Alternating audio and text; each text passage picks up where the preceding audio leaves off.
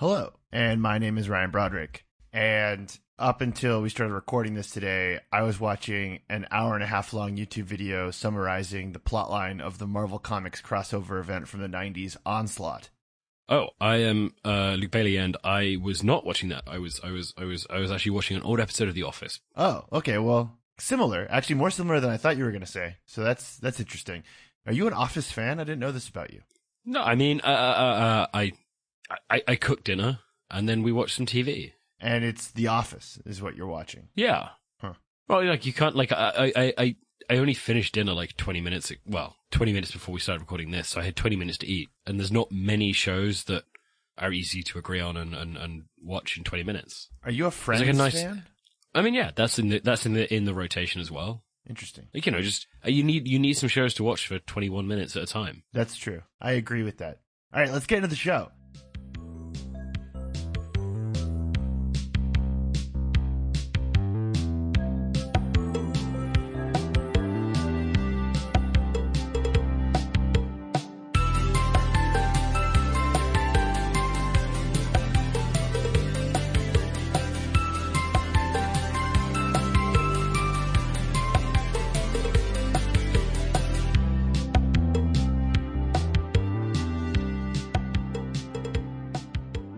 Welcome to the Content Mines. This week, we're talking about the very bad week in the very bad month that Facebook is having right now. But before we get there, we have a bit of news to announce, which is very exciting. Luke and I are going to be doing a live event in London. Yeah, we are. It's called Bad Posters Club, which was Luke's idea for a name, which is very, very good. Very, very inspired.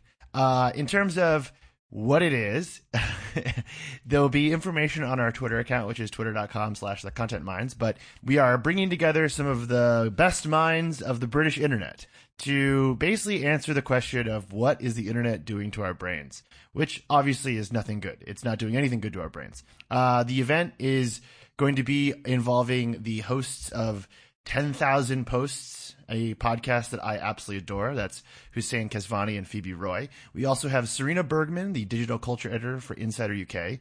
We have Alex Hearn, the technology editor for The Guardian. Sima Ferdows, a stand-up and writer in the UK. Annie Kelly, the UK correspondent for another excellent podcast, QAnon Anonymous. Molly Goodfellow, a freelance comedy writer and journalist.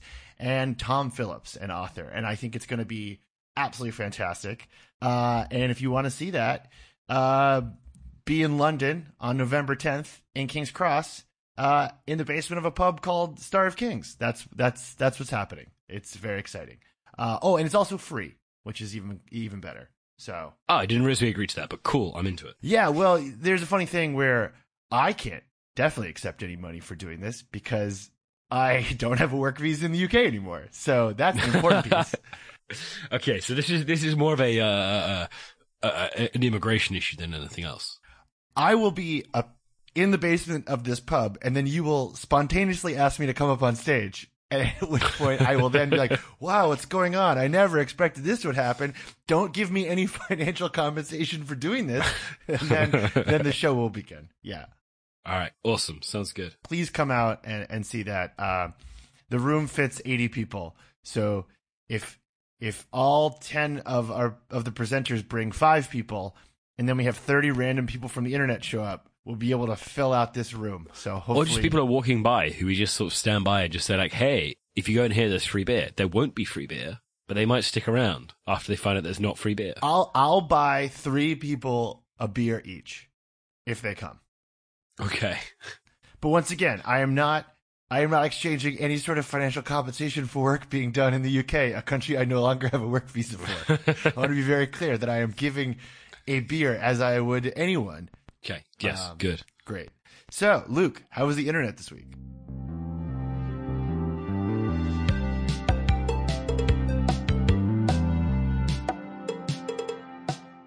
The internet has been high speed, or full speed. The internet has been full speed. It feels like an awful lot has happened, but it's happened at the correct speeds. It's happened aggressively. Everything's jumping around, but it's not like kind of that out of control thing. It is like going at full speed, but still just about in control. I mean, I think we'll talk more about this in the big segment this week, but it also to me feels like it's going too fast for the structure of the like. Like in those cartoons where like the car is going really, really fast, and then like, oh, and like in the Fast and the Furious, and like it's like the Dom Cuba scene where Dominic Toretto, he's riding in Cuba and his car starts to fall apart, but it's going faster than ever, and then it's like by the end of it, it's on fire. There's no windshield. That's what the internet feels like to me right now. No, I think it's before that. I think at this point it's just like at its limit. It hasn't started exploding yet. Stuff is on fire. It's going to be on fire soon. Interesting, very interesting. How is the UK handling the Tory conference? Pretty well, to be honest. Like it was kind of uneventful in many ways. I've only seen like 4 or 5 embarrassing moments, which is I think much smaller than the normal years. I mean, it's helpful that obviously like all of the young people there are embarrassing, but young people at all political conferences are embarrassing and they shouldn't go. And I don't understand why they still do. But leaving that aside, it's quite easy. It's much easier to be less embarrassing when your leader, your prime minister, your party leader, doesn't actually have to do anything or say anything, and instead gives an extremely long speech in which they say an awful lot of things without actually giving any hard details on anything. So yeah, nothing's really happened. Interesting. Yeah, I guess it's that. So it's interesting. Like, you guys still have Boris Johnson. Like, we don't have Trump anymore. So like, we're not back to normal, and we're probably worse off as a country than we've ever been in our history. But we no longer have like an insane man that like we have to just like deal with every day. But you guys still have your insane man. Yeah, I mean, I do think there's an order of magnitude difference. But on the other hand, we are also at the point where everyone is filling up plastic bottles full of petrol, which you guys had earlier this summer, I think, right? Yeah, I think we did have that. I think that you had carrier bags, didn't you? Everyone had carrier bags of petrol. Well, oh, no. I remember, I know what you're talking about. Yes, there was the viral image of the person at a gas station trying to fill up a trash bag full of gasoline, which I think was, yes. I honestly have no idea when anything happens anymore. In fact, like someone on Twitter mentioned like a thing that we said on this show, and I think it was in the last several weeks that we said it, but like I have no memory of that. And so I think the trash bag full of gas was sometime in the last 2 years, but I have no idea when that was. I'm pretty sure it's earlier this year, but no, we've since had our gas shortage, our petrol shortage, and as a result, yeah, lots of people are going to petrol stations, sitting in enormous long queues because they're British. They're having fights on the forecourt, and there's a lot of like embarrassing running around and falling over car bonnets as they yell about who's been in the queue longer. And then they try and fill up, 2-liter bottles of Evian that they've emptied out with petrol. Let me translate that. So it's people running around the hood of their car and then getting in line to fill up water bottles full of gasoline. Yeah, exactly. Okay. I want to talk about Pitchfork redoing their scores. Okay, I'm glad you brought this up because I only half follow this and like don't actually know what's going on. Yeah, so I did not know this was a thing that they did, but it is a thing that they do where they basically go back over the last 20 years and say, here are 19 album review scores that we'd change if we could. Right. Which feels like they're retrospectively just saying like, actually we were right even though in the moment we were wrong. I see. Okay. And why are people mad about it this time? Because that's what I couldn't figure out. Because I knew they updated scores. I just couldn't figure out like why everyone was pissed about it this time. I think that there was a few things in there that really jumped out as all right, what the fuck? Because also it kind of brought up the worst elements of Pitchfork. So like one of the things that they highlighted was they gave Lana Del Rey a 5.5 originally. Her first album, Born to Die, which is like for an album that has done as much for the culture as that album is a hell of a score. Yeah, that has not aged well. Like I don't like Lana Del Rey, and I especially don't like Lana Del Rey fans. But that album needs to be at least over an 8, in my opinion, in terms of legacy or impact, for sure. Well, they only moved it up to 7.8, which also is one of my favorite things about Pitchfork. The decimals give it such like a sense of authority that it absolutely does not have. And I know that they don't think that that's what they're doing, and I'm sure that they all internally have like a complicated rationalization in their heads. But what they're absolutely doing is just like giving an unnecessary amount of precision to these things as a way of making people talk about them. Yes. I also think that like the entire Pitchfork model of critically talking about pop music as if it were like not pop music has eroded culture. I think the entire idea, like I have nothing wrong with taking pop music seriously, but I also think the entire like Pitchfork way that they do it is been like a net negative for the world. Like the best bands that I've ever seen live. No, that's not true.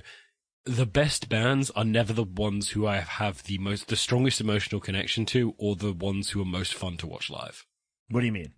What I mean is that, I can listen to an album and be like, yeah, wow, that's a brilliant album, and go to the gig and I have a lousy time because it's like, it's too much. It's too, Also, an album and a live show are like totally different things. Like you can make like, well, I mean, what is the Beatles? They stopped playing live shows pretty much right away, and then they just like never played live again. Like most of their music is even, I mean, obviously like I'm too punk to like the Beatles personally, but like none of their music could be played. Like the White Album can't be played live, and that album has every type of guitar music that could ever be possible in one album. Yeah, that's true, and it is. Yeah, and as a result, like a good band does not mean a good album. Or no, sorry, a good band that makes a good album does not mean a band that has any emotional heft to it, which is what music is about. And this Pitchfork list is so bad. So they give Daft Punk's 2001 album Discovery, they move that from a 6.4 to a 10 to demonstrate that actually Pitchfork recognizes that Daft Punk's earlier work was really good. Oh. And then gives Random Access Memories from 2013, moves that from an 8.8 to a 6.8 to demonstrate that Daft Punk, which they did not know were good initially, really dropped off. Well, that's interesting to me. So, I mean, I agree with, so far, like, I kind of agree with everything that they've done. I don't, okay, what are people pissed about? Like, what is the thing that's making people They're angry? pissed that they did it. They're pissed that they did it. But they always do this. They do this like every couple years. That's what I'm confused about. I've been confused about this all week, and I'm like, I don't want to wade into this because I have so much other, like, discourse to sift through. I couldn't figure out, like, why are people pissed now? Because I think that it just kind of strips naked the Pitchfork thing that they are not actually ever attempting to score the music. They are attempting to capture I don't know the way I put it, like a perception of the music.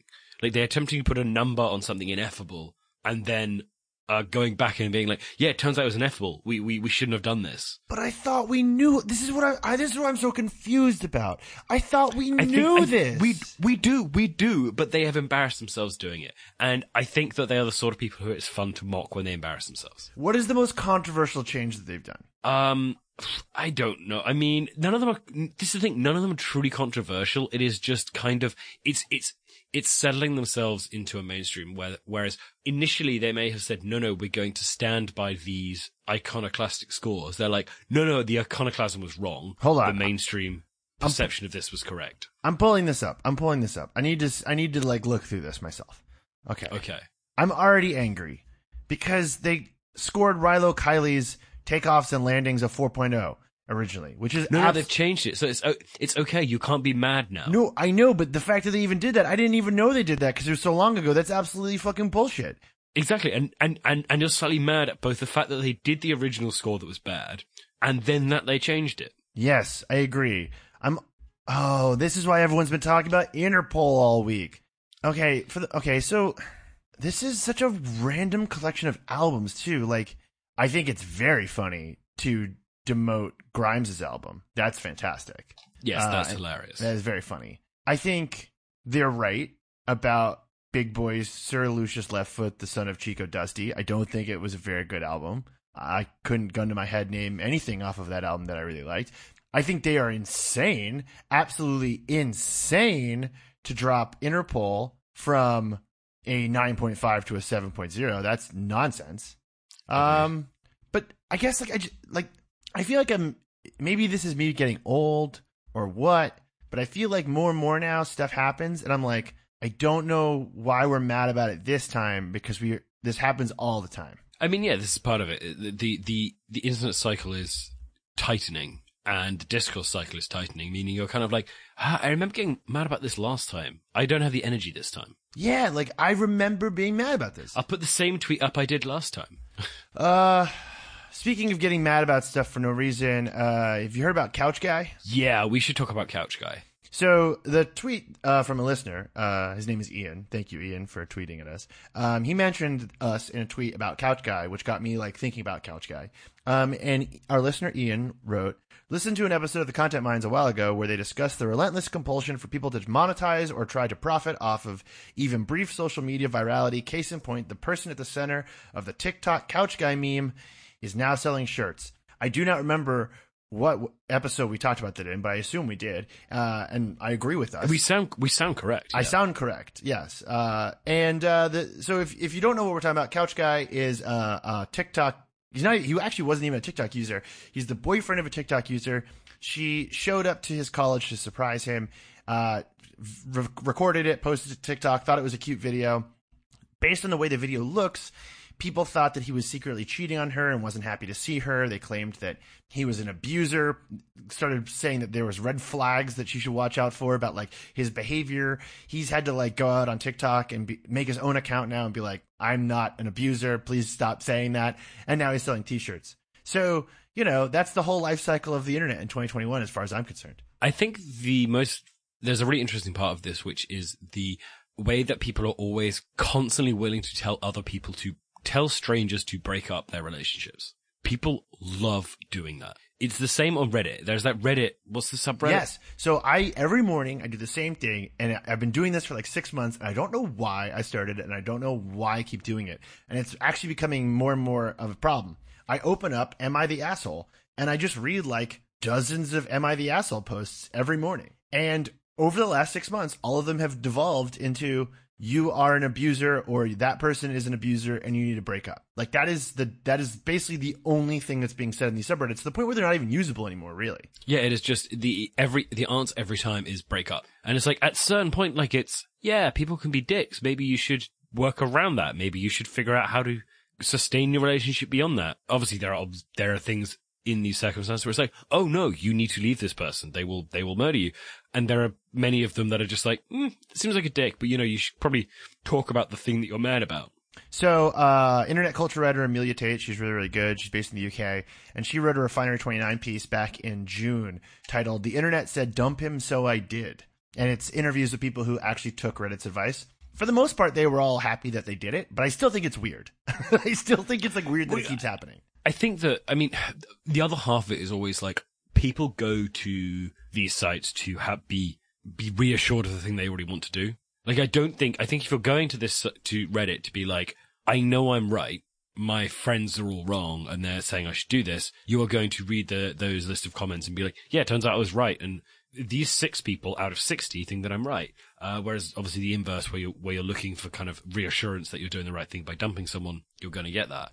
But I do think that equally, the volume of people for whom every single solution is break up is kind of wild. There's also a thing where, like, if you've ever read through like all the comments on one of these posts, there are more nuanced solutions and advice at the bottom. But yep. Reddit has an upvote downvote ratio, that algorithm that sort of powers all their engagement. And I do think that like all forms of algorithmic content kind of crave finality and like some kind of violence. Like they crave some kind of like, big cataclysm. And I feel like the Reddit algorithm has just like decided that like breaking up from an abusive relationship is the de facto answer to all issues. Well, to be clear, if you're in an abusive relationship, you should try and break up in a way that you can do that safely. I agree. In a relationship in which the abuse is limited to sometimes they leave their shoes in the wrong place, that's a different situation. Yeah.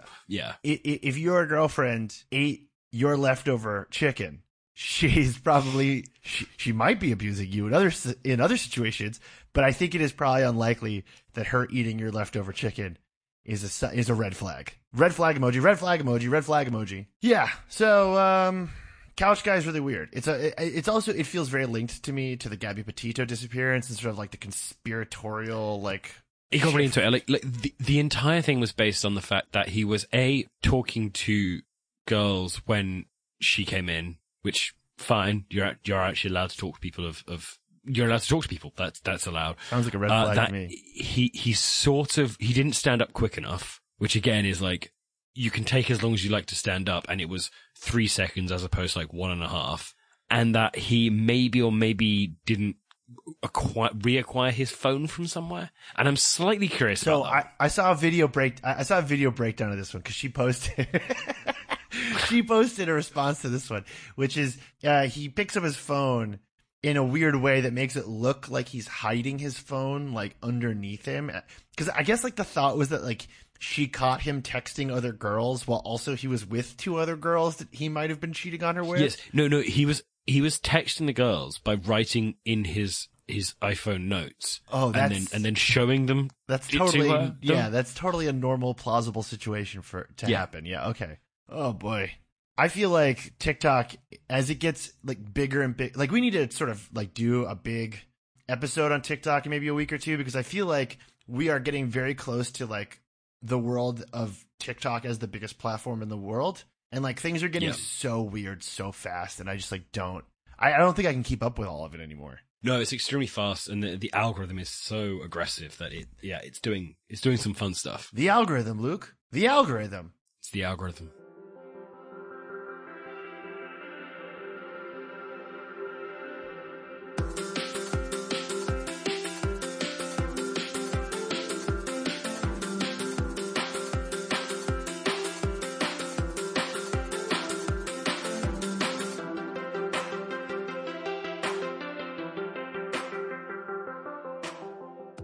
Yeah, so I think the best place to start is probably going to be the Wall Street Journal stuff, which has been coming out for a little bit longer than a week now, I think. But that has been, I mean, it's interesting. It is very interesting, the stuff that is in there. And from my personal perspective, the thing that I am most fascinated about it is that a lot of the stuff in there matches what they say publicly.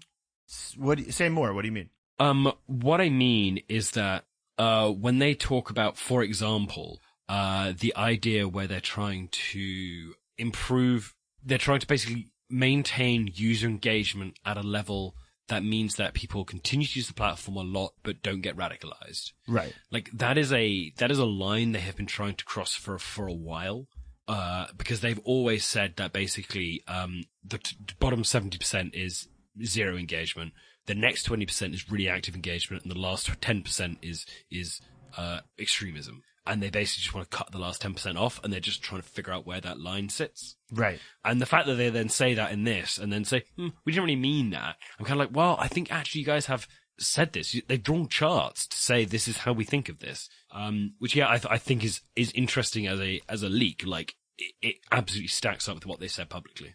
Yeah. I mean, so when I was like really aggressively reporting on Facebook, they would sort of try to downplay a lot of stuff, like almost everything that you would bring to them. They would spend a while trying to gaslight you into thinking that you were completely insane, which is a really destabilizing thing to do all the time to people. And what has been, I think, very validating about it's 9 stories so far that have been published by the Wall Street Journal based on tens of thousands of internal documents from Facebook, is that, at least for me, most of it has been very vindicating, because I'm like, oh, like, and it's not like I was the only person noticing these things, but there's a lot of reporters every single day who are finding really bad stuff on the platform and then messaging a Facebook spokesperson and being like, what's the deal with this? And then they spend like hours harassing you and like trying to convince you that you're crazy.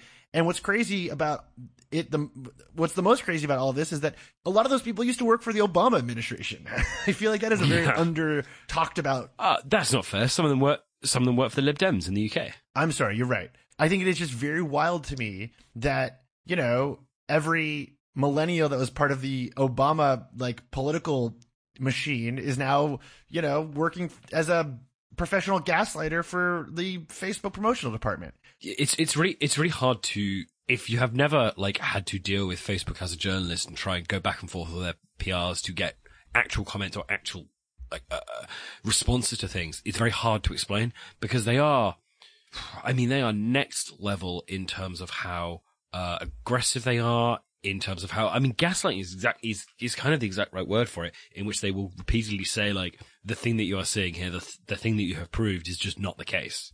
Right. And you have to go back and forth, and then you kind of like get off the phone, and they're like, well, they made some good points, and you read your notes again, and you're like, nope, they didn't, back again.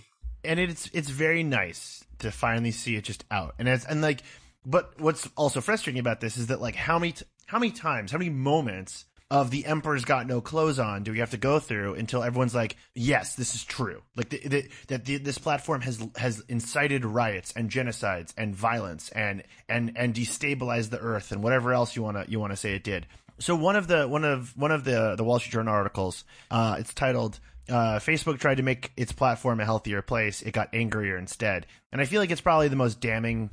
Well, it's one of the two, I think, most damning leaks here. And it sort of just outlines everything that we've kind of been talking about, which is that Facebook has known for many years that it makes you angrier and then you use it more.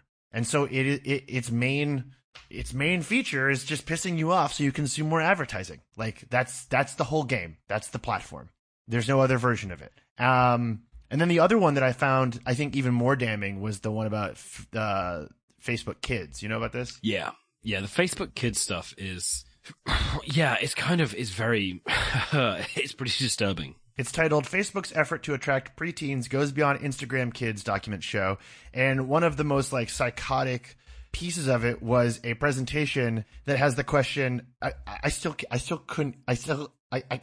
can't get over how fucked up this is. So the presentation has a line that says, "Is there a way to leverage playdates to drive word of hand / growth among kids?" And when I first read it, I was like, what is word of hand? And then it clicked what word of hand means, which is like word of mouth for handheld internet use.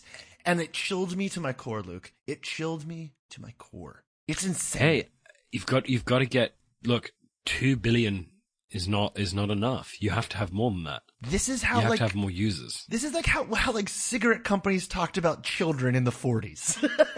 Yeah, no, it's exactly the same. It is exactly the same.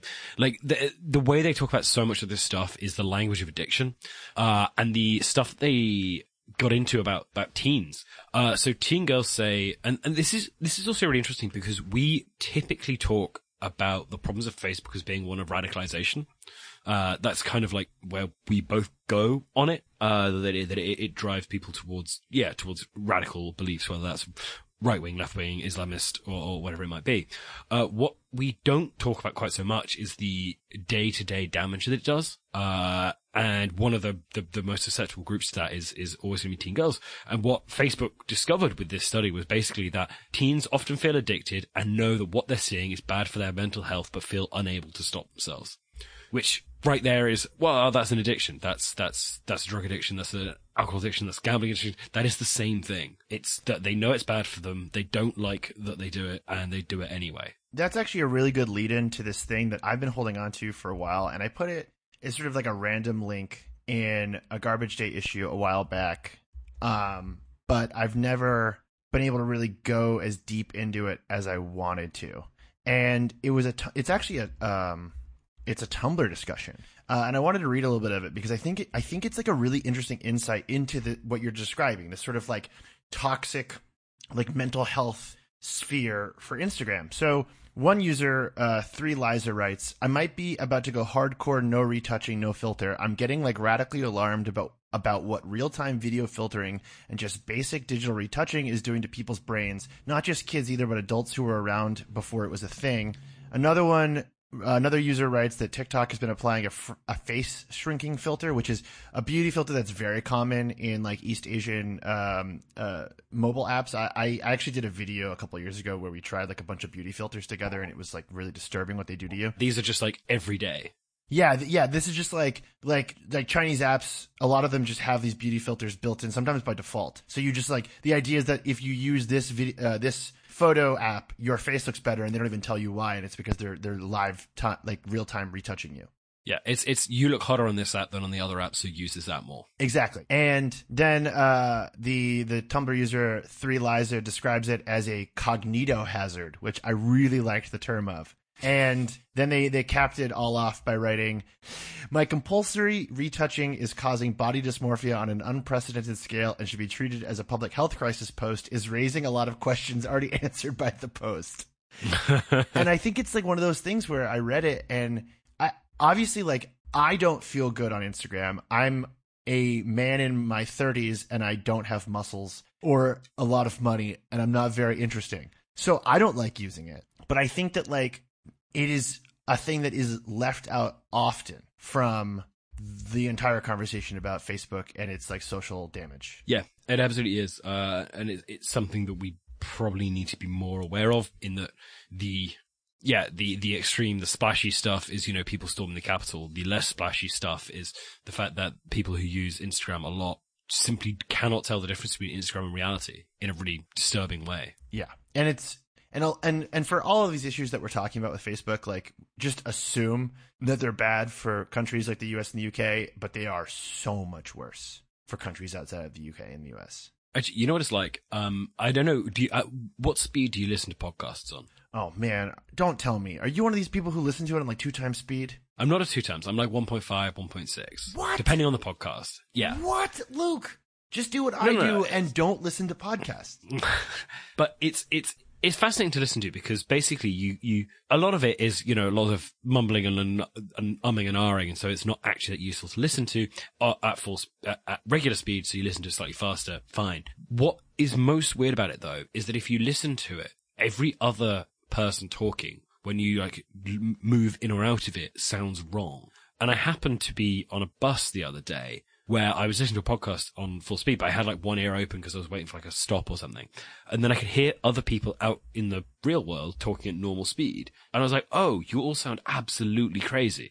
And I couldn't move my brain between the two different speeds of sound that I was listening to. Oh, buddy. And that is exactly what I think is happening with the Instagram stuff, where you're listening to the fake version, and therefore you then suddenly can't reset to the real world while you're trying to consume both of them. And like, it's the sound people speak at. I'm from the West Country. We speak very fast, so I can reset quite easily. But it is exactly that same sort of thing where suddenly the rest of the world feels like they're doing it wrong, even though that is genuine reality. Oh, that's terrifying. That's absolutely terrifying. Although, that is funny. I do sort of have that problem sometimes when I'm looking at too many computer generated images like in a movie, and then I look outside and it looks hyper real because it doesn't look like the fake like CGI reality that I've been watching for too long on a screen. Yeah, so it's the same thing. Maybe we're both insane now. Okay, well, that's not good.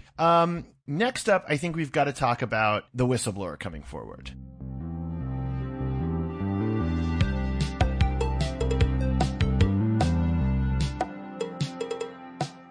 She revealed herself on Sunday night on the American news program 60 Minutes, and her name is Frances Haugen, and she was basically like a product designer. But she is, I would say, so far in the history of like big leakers like this, the most knowledgeable, composed, the most professional. I feel like we've sort of been waiting for this moment for about a decade. Like a normal professional person coming forward and being like, this is fucked up. Who also has worked in a bunch of different like big Silicon Valley companies. Like, she's worked at Google and stuff. Yes. So it's the fact that she's coming forward about Facebook being like, no, Facebook is weird and different. Like, she also worked at Pinterest, I think. Yeah, and the fact that she's coming forward and saying Facebook is different is important. This isn't the purple-haired Chris Wiley doing a bunch of Cambridge Analytica leaks and then going to build surveillance technology for H&M. Fun fact, that is what happened. This is like a person who's been around Silicon Valley for a while. She knows what she's talking about, and she has stuff to compare it to. And she, admitted to the world this week that it was completely terrifying. And she felt a moral responsibility to leak that stuff. And she believes that she's protected under the U.S. whistleblower laws, but we still don't know that. I think there's probably going to be a pretty big legal battle brewing about all of this. For sure. But yeah, I think her testimony was I mean, it was extremely revealing. The way that she spoke about the algorithms and the fact that, I mean, for a long time, we have said Facebook has the power to fix these things. Like, it has the information, and Facebook has gone like, we just don't know. We can't tell what's happening. And one of the highlights for me was that she said, because for a very long time, Facebook has said that they basically can't detect underage users. Right. And they go, well, they just put their age in as above 13, and then we can't do anything. And she says, we can group every other user, we can figure out every other cohort. This cohort, we can figure out this cohort of young people who use it like under 13-year-olds. We can figure that out. They just don't. She also doubled down on the sort of like anger engagement cycle and like what that means. And yeah, I think she's come the closest maybe to answering what I think is the central question about Facebook, which is it the chicken or is it the egg? Like, is it the thing that's causing social upheaval, or is it the thing that's responding to it? And Facebook always likes to say, like, we're not radicalized, the world is radicalized, and look how many tools we have to think about how much worse it could be. And I think it is saying we are just reflecting the world. Exactly. And not even that, we're not reflecting the world. It's so much better than it could be. Like, that's sort of the argument that they've made for years. And now it seems very, very clear that that is not true. And I want to be really careful. Like, I'm not going to say that Facebook is the only thing that led to the insurrection. Like, that is just not possible.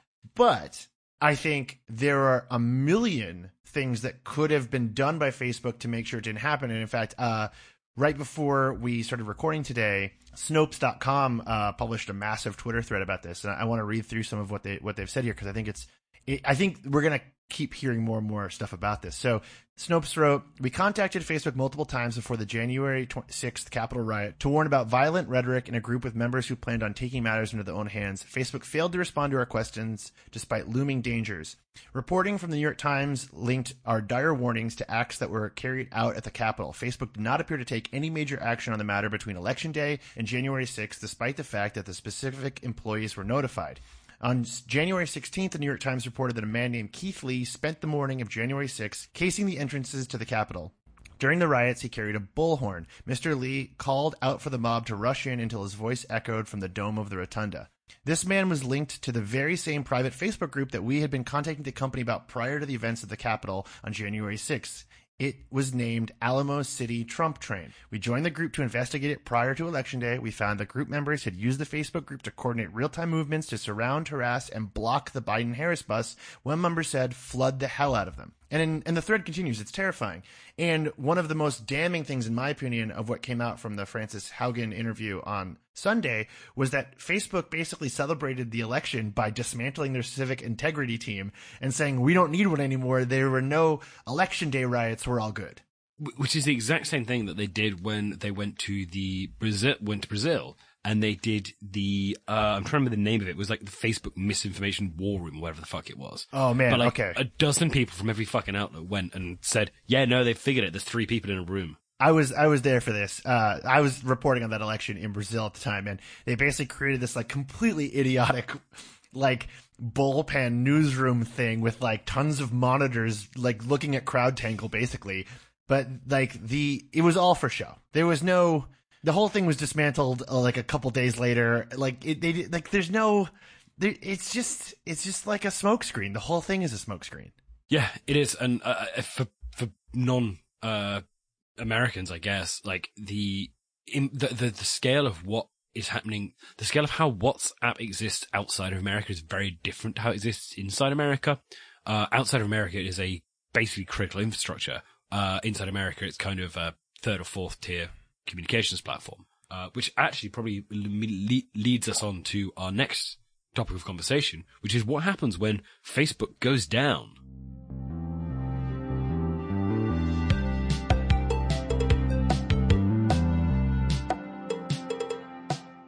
So, fun story. Right now I'm visiting my girlfriend in Brazil. So I'm in Sao Paulo right now. And Facebook went down as I went downstairs to pick up lunch that was being delivered. And the delivery app requires a code, which is on her phone. So I'm outside trying to WhatsApp her to have her send me the code, but WhatsApp doesn't work.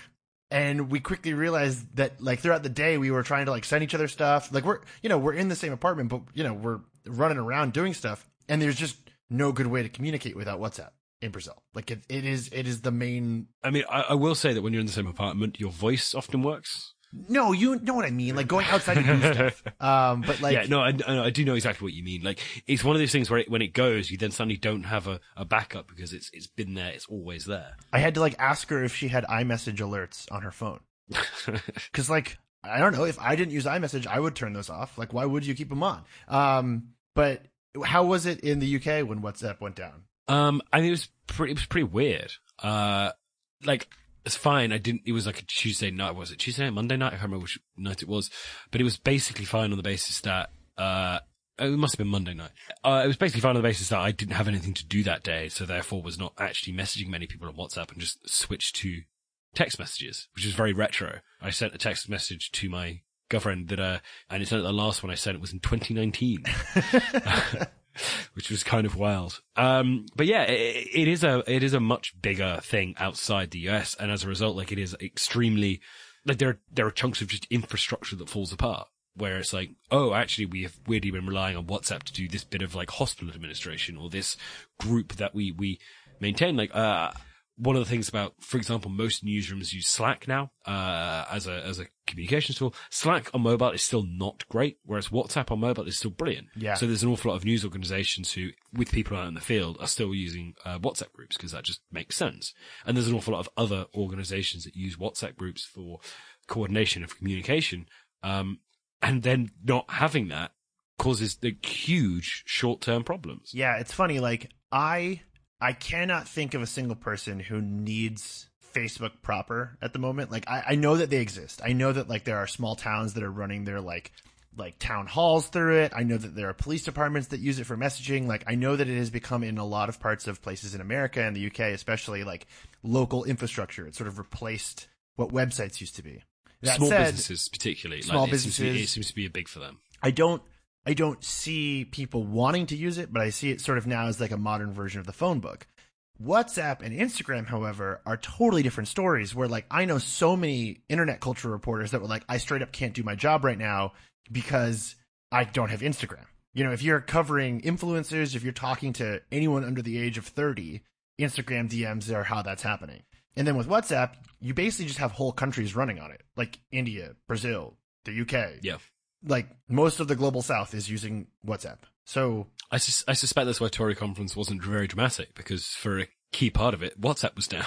that is an excellent point. That Tories, without the ability to create, like, just absolutely horrific amounts of, like, beige violence via WhatsApp, were on their best behavior. But, like, it is interesting how Facebook is extremely important to the way the world operates, and yet Facebook itself, the main app, is the kind of the least important part of the equation. And I wanted to send you over this incredible Twitter thread from a podcast called Minion Death Cult. And so, what a name! I know. I think we got to ask them if we can have that name, because it's so much better than the Content Mines. Yep. So they posted a thread where they wrote, "For everyone hurting right now, a thread of Facebook content," and the posts in here are just unbelievable. There's one with a guy who's like a hardcore guy with, like, big gauged ears, and he's saying, "I've been waiting years for my hashtag pro-life goth," under, like, a photo of, like, a goth girl who says she's pro-life. There's another one of, like, a dead dude in a casket, but the casket lid is up and the inside of the lid is just covered in Trump posters. Like, Facebook is somehow just, like, this, like, dark void of, like, the American zeitgeist, and it's like the underbelly of the country. It's insane.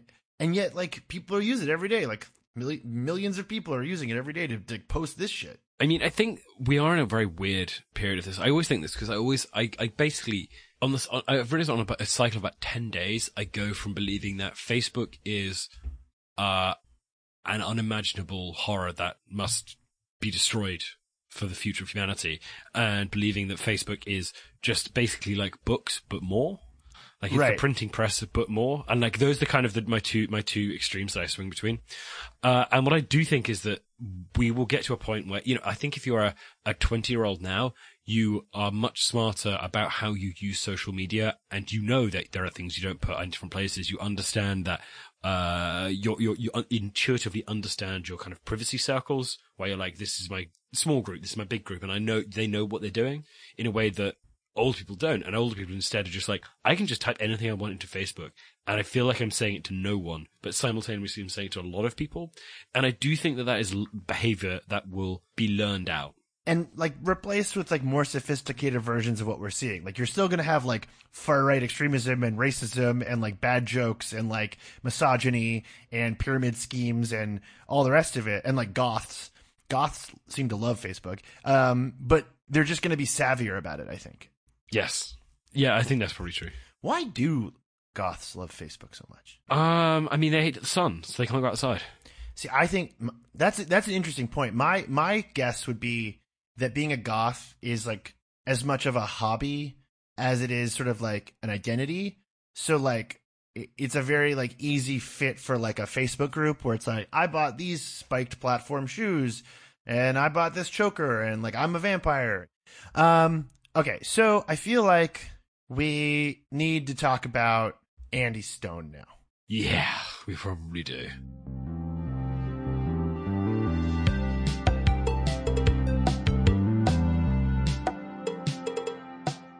So, have you? What a dickhead. So wait, sorry, like I can go a lot of different ways on this guy, but what a dickhead. In your journalism experience, like in your journalistic sort of career trajectory, have you ever dealt with this guy at all? Not directly, I don't think. I have. I think he might have been CC'd on some emails. I have run into him. I have dealt with him. I've had even like, I think public Twitter spats with him before. Like, I've also been yelled at by editors for like basically like yelling at him because I think he's been a dickhead for a long time. But yeah, to protect us and our reputations and the amount of skin that we have in the game, I would like to defer to an excellent piece by Chris Stokel-Walker, the absolute just internet culture journalism powerhouse, the Babe Ruth of internet journalism at the moment. He wrote a story this week titled, "We need to talk about that Facebook PR guy Andy Stone" for Input Mag. And it is just the most epic dressing down of Andy Stone, who is just, he's either like crazy or he like I want to sit with him and be like, what do you think you're doing? Like, what do you think you're accomplishing by being an absolutely unrepentant dick on Twitter nonstop? Like, what do you think you're accomplishing? What do you think you're doing, man? Also should be pointed out, a millennial Democrat. Oh, like he's worked for like 3 different Democrats and the Democratic House Committee or whatever it is. Like he is properly integrated into the Democratic establishment. So my most favorite like recent interaction of Andy Stone's, and I feel like this is like what got him on everyone's radar for being like an absolute dick, is Cecilia Kang, an excellent reporter for the New York Times. She covers technology. She tweeted about the Facebook Kids presentation and how absolutely ghoulish it was. She said that the fact that they were trying to leverage playdates to get kids hooked on Facebook was speechless. It made her speechless. And then Andy Stone took a screenshot of the kids section of the New York Times and tweeted it at her, being like, "Speaking of tweens is a valuable and untapped audience, ... Also note the cartoon cell phone." And then thousands of people replied to his tweet being like, what the hell are you talking about? What do you think you're doing? And also, if you think Facebook's a newspaper, well, then we have a whole different conversation when you Would you argue that Facebook's a publisher? Because if so, let's do this. Yeah, I would love. Do you think that you're a publisher? Do you think that you no longer need Section 230? Is that what's happening right now? Because if so, we should have we could be having a much more fun conversation. But here's the weird thing about Andy Stone and the fact that he is like a, Democrat operative that's now like harassing journalists on Twitter for Zuckerberg's like clout, is that his Twitter behavior is actually the most reminiscent to like the Wolf Warrior Twitter accounts from China. Yeah, I can see that. He has a very fascinating tone on Twitter, which is kind of like he's almost doing like brand banter. Like he's kind of like trying to be weirdly lighthearted about stuff in a way that he's like, and he's obviously Frances Horn, just when she starts her testimony, she says, "I'm not an expert in this. I did not work in this specific department. I worked in the overall civic engagement, civic risk, whatever it's called, department." And then he's like, 10 minutes later during her thing, he's tweeting like, "Just so you know, she didn't work with any of this stuff." And it's like, yeah, man, we know she said this. Like, what are you doing here? You're doing this for clout? Like, you're Facebook, man. Like, you're trying to earn your own fake money. On Twitter, you're trying to earn Twitter's fake currency of likes, basically. Congratulations.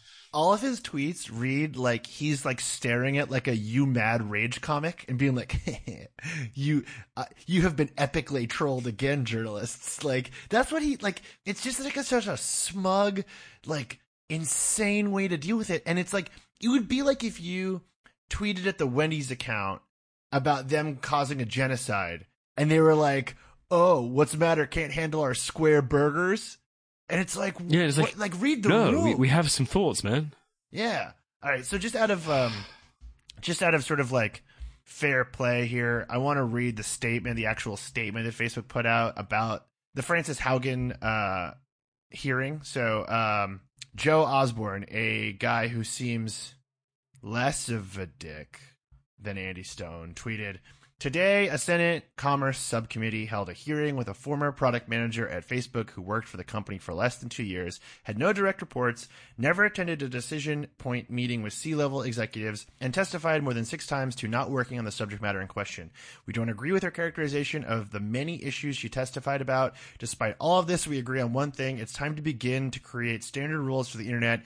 It's been 25 years since the rules for the internet have been updated, and instead of expecting the industry to make societal decisions that belong to the legislators, it's time for Congress to act." And then my favorite thing is the top response is from Jane Manchun Wong. She's like an incredible like programmer, white hat hacker kind of like person.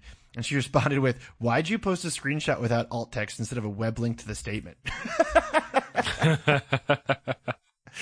And then Zuckerberg did like a lengthy response too, where he did my favorite, like absolutely hollow, insane, like tech founder thing where he's like, "I want to share a statement that I sent out to my employees," which is just like so manipulative and dumb. And then he said the same thing, which is just like, "We don't agree with anything that happened, but at the same time, let's work to fix it." Like, it's just so dumb. I do worry that Facebook has kind of arrived at a point where they have determined, and this certainly is backed up by some of the reporting that, a few different people have done, but Facebook have arrived at a point where they no longer think that there is any value in them engaging. Like that they have attempted to, they think that they have engaged enough and they've gone back and forth and done their bits and pieces of, oh, well, we'll try and make this better and try and make this better. And instead they're now just sort of shrugging and saying, all right, let's see what happens. I think you're right. I think this is very much like a, there is more abuse in the Catholic Church situation. And like, there are no we're running out of mechanisms to deal with them because they're so large now that look, let's go super extreme, right? Like America could just straight up ban Facebook as a company, but Facebook has users around the world, so they could just relocate their company to like some country that is happy. Like they could just relocate to Hungary, you know? Well, the theory is they're breaking them up. Like that's probably the closest that it would actually come to meaningfully changing them, in that they would not then be capturing people in so many different ways. But even then, I'm not totally sure that would work. Yeah, I don't know. I think if Instagram, WhatsApp, and Facebook became 3 separate companies again, like I do think that would be something. Maybe. It's gotten to a point where now I think about it and I feel so daunted by the idea of like how you would break them up in a way, because I feel like up until this week, really, there was sort of the assumption that like, yeah, they're evil and like they're bad for the world, but they're not like actively malicious. They just like do bad things and bad things happen. But I feel like the last week has colored my perception in a way where I'm like, oh no, they're actively, like if we tried to break them up, they would just try to figure out a way to not be broken up. A week ago, I thought they were 30% evil, 70% incompetent. Yes. And now I'm the other way around. I agree. I'm exactly the same. Yeah. Now I'm like, oh, like if we made them not own Instagram, they would just find a way to own Instagram again. Yeah. And now I think that, yeah, they would just never give up. Or they would turn Instagram into Facebook. You know, like whatever we allow them to own, they'll just grow like a virus. They'll just grow it into the size that they once were. Yeah. It's not good. No. I think my final thought would be that the testimony that we've had is the clearest example of the fact that Facebook have been economical with the truth when they've been answering questions and coming back to us and explaining things, or trying to defend things. And Facebook, like many companies, is kind of, I don't want to give them the benefit of the doubt because that's not quite what I mean, but you know, you take what they say at face value. And I think that there is a point coming when that just has to stop being the case for basic things, not just kind of the big stories where we know that they're struggling, but like for the basic things, Facebook is not even close to attempting to do what they say they're doing. Yeah. Yeah, that's true. I want to end with something that I think can help us remember the magic of Facebook. You know, we've been so negative that I feel like it's important to really point out what Facebook can accomplish by connecting the world, okay? So I have 2 posts. They're both from the same Facebook group. The Facebook group is called Urine Magic. Okay.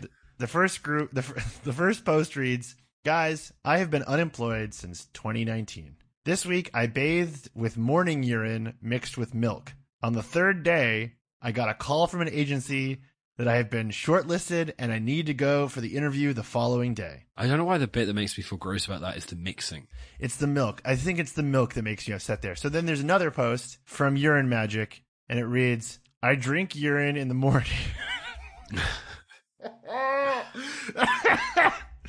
I drink urine in the morning. After 30 minutes, my eyes start itching and become red. Until now, I'm in pain. Help.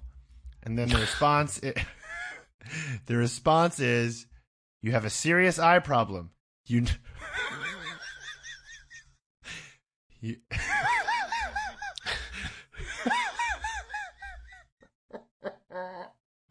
have a serious eye problem. You need to continue taking your pee always to treat the ailment. Good. That's smart. Whatever is happening, just keep doing the same things that you're doing. You know what my favorite Facebook thing ever was? It was back in like 2014 when Facebook was trying to make tags much more active. One of the things they turned on was basically when people typed grandma, it also filled it to Grandmaster Flash and tagged Grandmaster Flash into it. I forgot about that. The whole thing was like everyone just kept tagging Grandmaster Flash over and over again. Yeah, exactly. It was amazing because everyone would just be like, many grandmas would do it where they would just say things like, "Hey, happy birthday! Hope you're having a great day. Love, Grandmaster Flash." And it's great. It's one of my favorite things. I feel like this is what Facebook needs to emphasize to the world to get their reputation back, which is that like they're not just an infinitely scalable human manipulation machine. They're also a place to tag Grandmaster Flash and talk about drinking your own urine. Yes.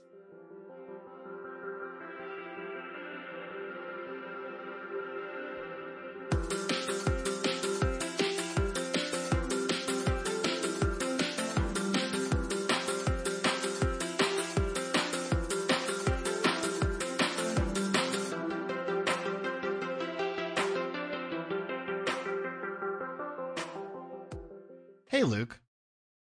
Have you consumed any content to stay sane this week? Yeah, I have content. I have content this week. Seinfeld has arrived on Netflix. Or it's arrived on Netflix in the UK. I don't know if it's arrived on your Netflix. Yeah, no, it's worldwide. Yeah.